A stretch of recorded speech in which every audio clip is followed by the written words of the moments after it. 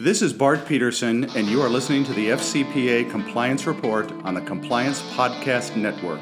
This is Greg Gilchrist, and you are listening to the FCPA Compliance Report on the Compliance Podcast Network. This is Dan DeMarco, and you are listening to the FCPA Compliance Report on the Compliance Podcast Network. Hello, everyone. This is Tom Fox. I'd like to welcome you to the FCPA Compliance Report on the Compliance Podcast Network. In today's episode, I visit with Jim Murphy. Jim is the Vice President of Products at Hanzo, and we visit about a very interesting article he had earlier this summer entitled "The Shark in the Wave, Revealing the Lurking Danger of Slack Data." The article is really interesting and very appropriate for the compliance practitioner as it discusses the dangers in the use of the communication tool Slack from the compliance perspective, and most importantly from the perspective if you're under investigation from either the Department of Justice or an internal investigation on how you capture and retain that information. It's a fascinating explanation of a real-world example of the ephemeral messaging now being used throughout businesses across the globe and how they impact the compliance profession going forward. I know you'll find it useful. Thanks for listening. The FCPA Compliance Report is a production of the Compliance Podcast Network and a proud member of C-Suite Radio. Hello, everyone. This is Tom Fox, back for another episode, and we're going to take things in a little bit different direction today because, frankly, I came across one of the more interesting articles I'd seen in the compliance space that looked at an issue that identified several problems and potential solutions for those problems. So with that enigmatic introduction, first of all, I'd like to welcome Jim Murphy. Jim, thank you so much for taking the time to visit with me today. Hey, Tom. Thanks for having me. It's a real pleasure to be here. So, Jim, you are the VP of Products at Hanzo, and you wrote what I thought was an extraordinarily interesting article that was posted in Corporate Compliance Insights, which we will link to in the show notes, and it's entitled "The Shark in the Wave, Revealing the Lurking Dangers of Slack Data." What struck me, or I guess what initially caught my eye, was this is something that in the FCPA compliance world is really a very large issue.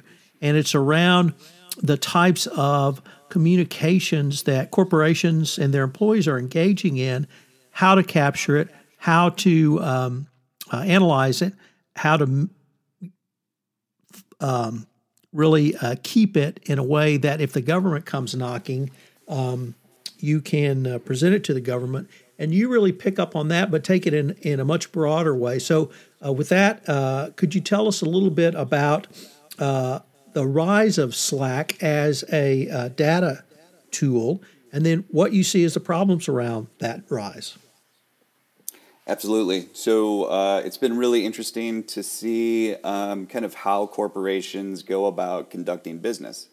Here at Hanzo, we have a lot of opportunity to speak with our customers and look at solutions for how to preserve data inside of their environments. And oftentimes we'll be on kind of the front edge of emerging systems and emerging technology, and Slack is one that we've been tracking for a couple of years now. We've seen Slack explode. The utilization of Slack inside the business environment is extraordinarily pervasive. We've seen, and what we hear is, Slack reports back that they have 10 million daily active users. That's doubled in 2 years. That is an extraordinarily high number of folks not just communicating about inconsequential things. Those are people conducting business and utilizing a system in which they conduct business. We've seen a lot, and what we hear back too is the way that I used to do things, which was all inbox driven, and all of communications that ran through email, it's kind of how you did your job. A lot of that is moving to Slack. I'll tell you, even at Hanzo, we are Slack users. And it was extraordinarily easy to introduce into our environment, and it started off just like many instances. It's a free trial. I find that Slack is very easy to use. I collaborate and communicate very efficiently with my cohorts, and all of a sudden it is in. I stop using email, and what we're seeing is our customers, instead of communicating via email, they start communicating over in Slack. Jim, with your professional background, you've worked in the e-discovery space for quite some time, and certainly in my professional career, email was a revelation, and I embraced it fully in the 90s and have used it since that time, and I found it an extraordinarily useful tool for communication and collaboration. But you really bring up the cutting edge, or perhaps not even the cutting edge, but how technology has developed and advanced, and the tools that are available to us have left many of the regulatory regimes behind. So with that, I was wondering, based on what you have seen and at Hanzo and your work with clients and customers, what do you see are some of the dangers of Slack data? Yeah, absolutely. And we've heard oftentimes that Slack is kind of treated inside of those corporations as not a primary data source, right? I mean, we're all very comfortable with email. We were uncomfortable with it a couple of decades ago, and now we kind of think of email. Everybody knows what metadata to expect. We understand what threading is. It's become the norm. Because the same things that would have happened in email are now happening in Slack, it is still just as important to an internal investigation, to a litigation. And just a couple of kind of things to think about. HR may be utilizing Slack to send out announcements to its employees. Employee reviews could be happening inside of Slack, right? There's a lot of back and forth as maybe an employee review is being conducted. There could be disciplinary actions which are conveyed or discussed inside of Slack.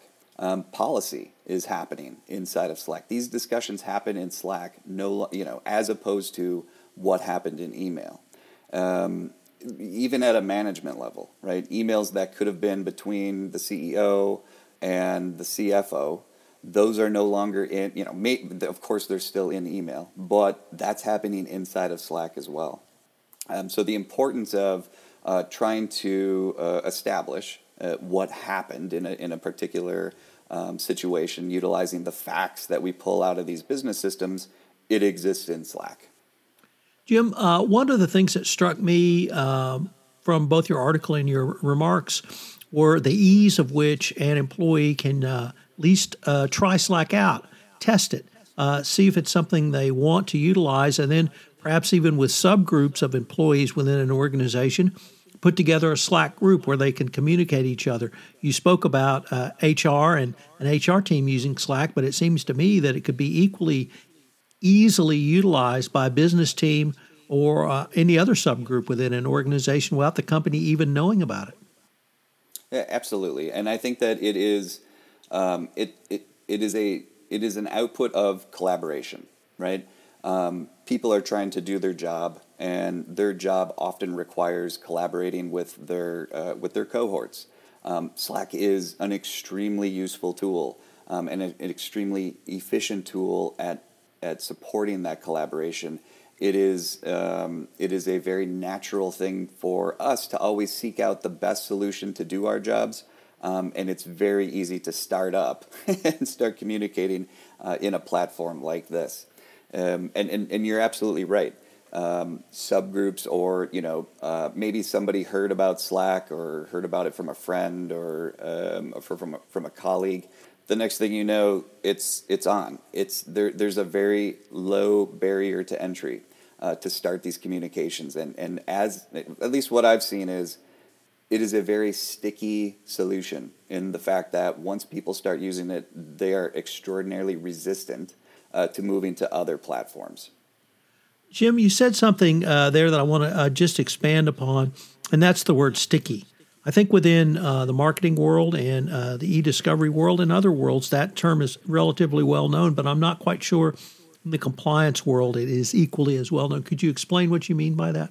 Oh, fair enough. When I think of something sticky, I'm thinking of maybe a process, a policy, or a tool. that folks are resistant to change from, right? And so if I have something that is makes me better at my job, I'm probably going to fight against moving to something that makes me less effective at my job. That's kind of what I think of when I think of sticky. So one of the things that struck me, Jim, was certainly early on in the email days, I was a trial lawyer then, and in email searches, I would come across emails that were, if I could delicately put it this way, perhaps less than professional, and that comments, jokes, and other remarks were made that, if not illegal, were certainly in bad taste.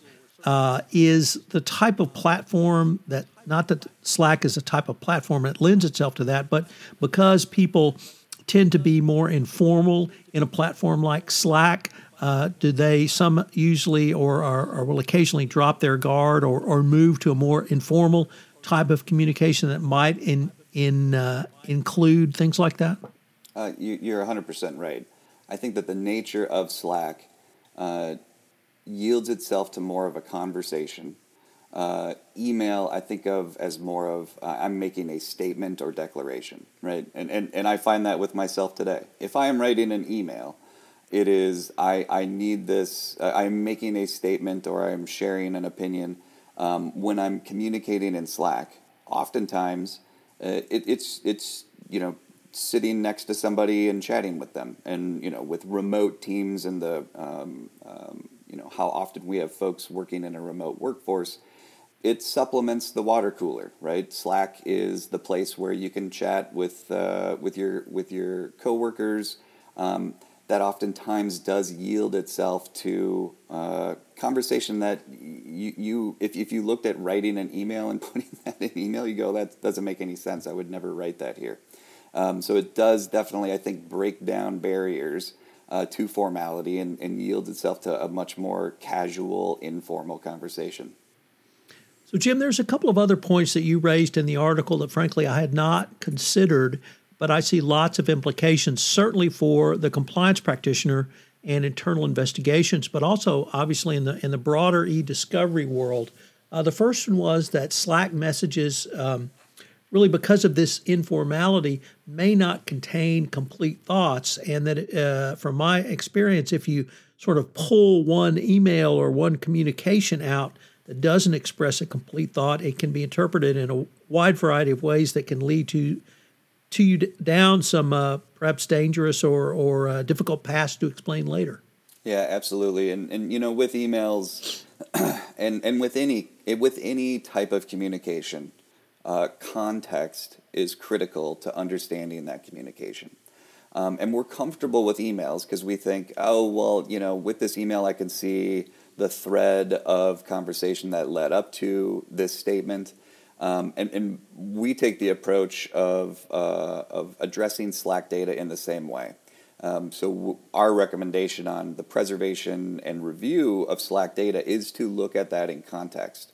The context within Slack, while similar to email, it's really at a channel level. And so for anyone not familiar with Slack, kind of the overall format is a series of message channels. And just for a quick example, I might have a marketing channel where a number of people are in there communicating about marketing activities. I might have a software development channel where the engineers are talking about specification or what it is that they're building. And within each of these channels, it's message after message. And think of them as very short messages, like having a conversation back and forth. And keeping those messages in context, it really is critical to understand what somebody was actually trying to convey when they were writing. And then a third point you raised, Jim, was one I was not familiar with, but I see lots of implications for internal investigations in a wide variety of areas, civil and criminal areas, and that is that Slack data is unstructured and unfamiliar. And one of the things I enjoy about visiting with guys like you is geeking out. So I was wondering if you could explain what you meant by that and perhaps go into a little bit of the weeds of how that makes capturing this data such a challenge? Yeah, absolutely. So, structured versus unstructured data. Think of kind of like a Word document of, I can kind of create anything that I want inside of a Word document, relatively unstructured in nature, right? If I have a database, and that database is, I can input data into the database, and it requires that I put in my name, and it requires I put in my phone number. Very structured in nature, right? There is a kind of a pair of data, name, Jim Murphy, phone number, whatever my phone number is. Highly structured in nature. When we think about Slack data, yeah, there is some logical structure to it, like I was talking about with a marketing channel. But that does not require that anybody talking or typing into that channel talk about marketing data, right? And so what that, kind of when I see these conversations happening, yes, that might be in the marketing channel, but maybe I'm talking about a trip that I'm going to take next week, and therefore I can't, make it to the event, and all of a sudden I'm talking about my vacation that I'm taking. It kind of it allows folks to talk about whatever it is that they want. And what that really means is, if I were to look at Slack data, I can't really say that any one conversation should be in a specific place. And I really, if I'm interested from an internal investigations perspective, if I'm interested in evaluating what a particular employee or contractor has been communicating, I do need to look at their data in whole. And that's where kind of the challenge of preservation and evaluation of the data comes in. And kind of from a solutions perspective, we've also been very cognizant of that situation. And that's exactly why we preserve and allow for searches in the way that we do. It's structured based on the person, is kind of the structure that we can put around it for an unstructured data set. Jim, I've interviewed numerous lawyers who do internal investigations in the FCPA compliance space, and literally everyone says the first question you get from the government is your data secure? Is your data tied down? Do you have access to it?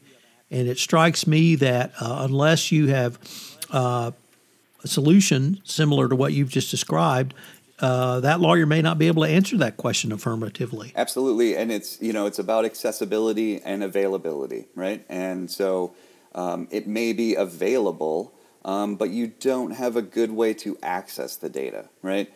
So even, there are mechanisms within Slack to be able to pull some data down, but without kind of putting a third party around that, the accessibility of it is really challenged. So that's why we've entered into this to not only make data available, but to also present it in an accessible format, something that makes sense and something that looks like it does in its ordinary course of business, and something that makes it easy for lawyers or investigators to look at the facts. Jim, you also give some best practices for managing Slack data, and so I was wondering if you might be able to conclude with a few thoughts about what can a company do.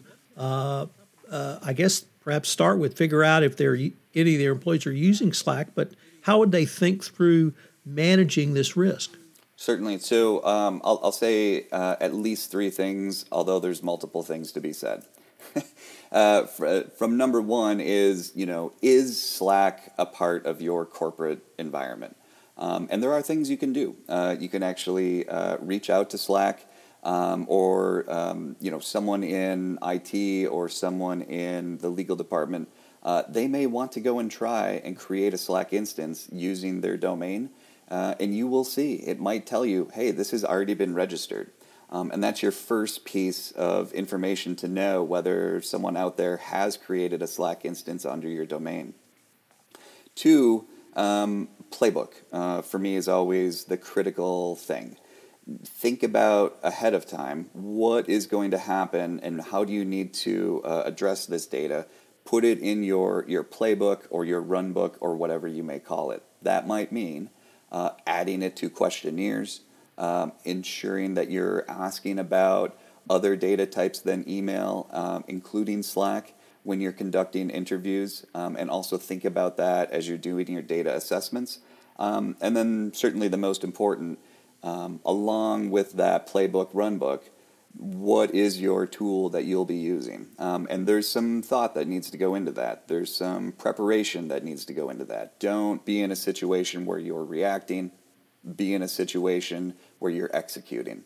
And so that's where, we certainly strongly recommend getting to the level of Slack utilization that gives you the most options for securing your data and making it accessible when it needs to happen. And that means getting up to an enterprise level of Slack and bringing on certainly a tool like Hanzo that's able to work with that data. Well, Jim, unfortunately, we're near the end of our time, but I was wondering if any listeners wanted to follow up, find out any more information about Hanzo and their solution around Slack and how to manage this risk. How could they do so? Thanks, Tom, and certainly reach out to hanzo.co. On that site, you can. We have a lot of our informational content. You can also see us in action, and if you book time, you certainly might end up speaking with me. Well, Jim, this has been just a fascinating exploration of something that I don't want to say is so simple, but perhaps ubiquitous is the better word, and the difficulties of managing this and the potential risks. So I really want to thank you for writing the article and taking the time to visit with me about this today. Yes, thanks so much, Tom. I really appreciate it, and thanks for helping us get the word out. Hello, everyone. This is Tom Fox. Thanks again for listening to this episode of the FCPA Compliance Report.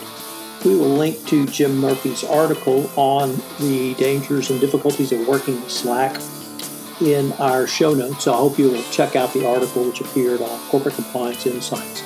If you have any questions, you can email me at tfox@tfoxlaw.com.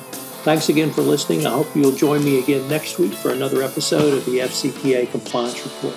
The FCPA Compliance Report is a production of the Compliance Podcast Network and a proud member of C-Suite Radio. This podcast is a part of the C-Suite Radio Network. For more top business podcasts, visit c-suiteradio.com.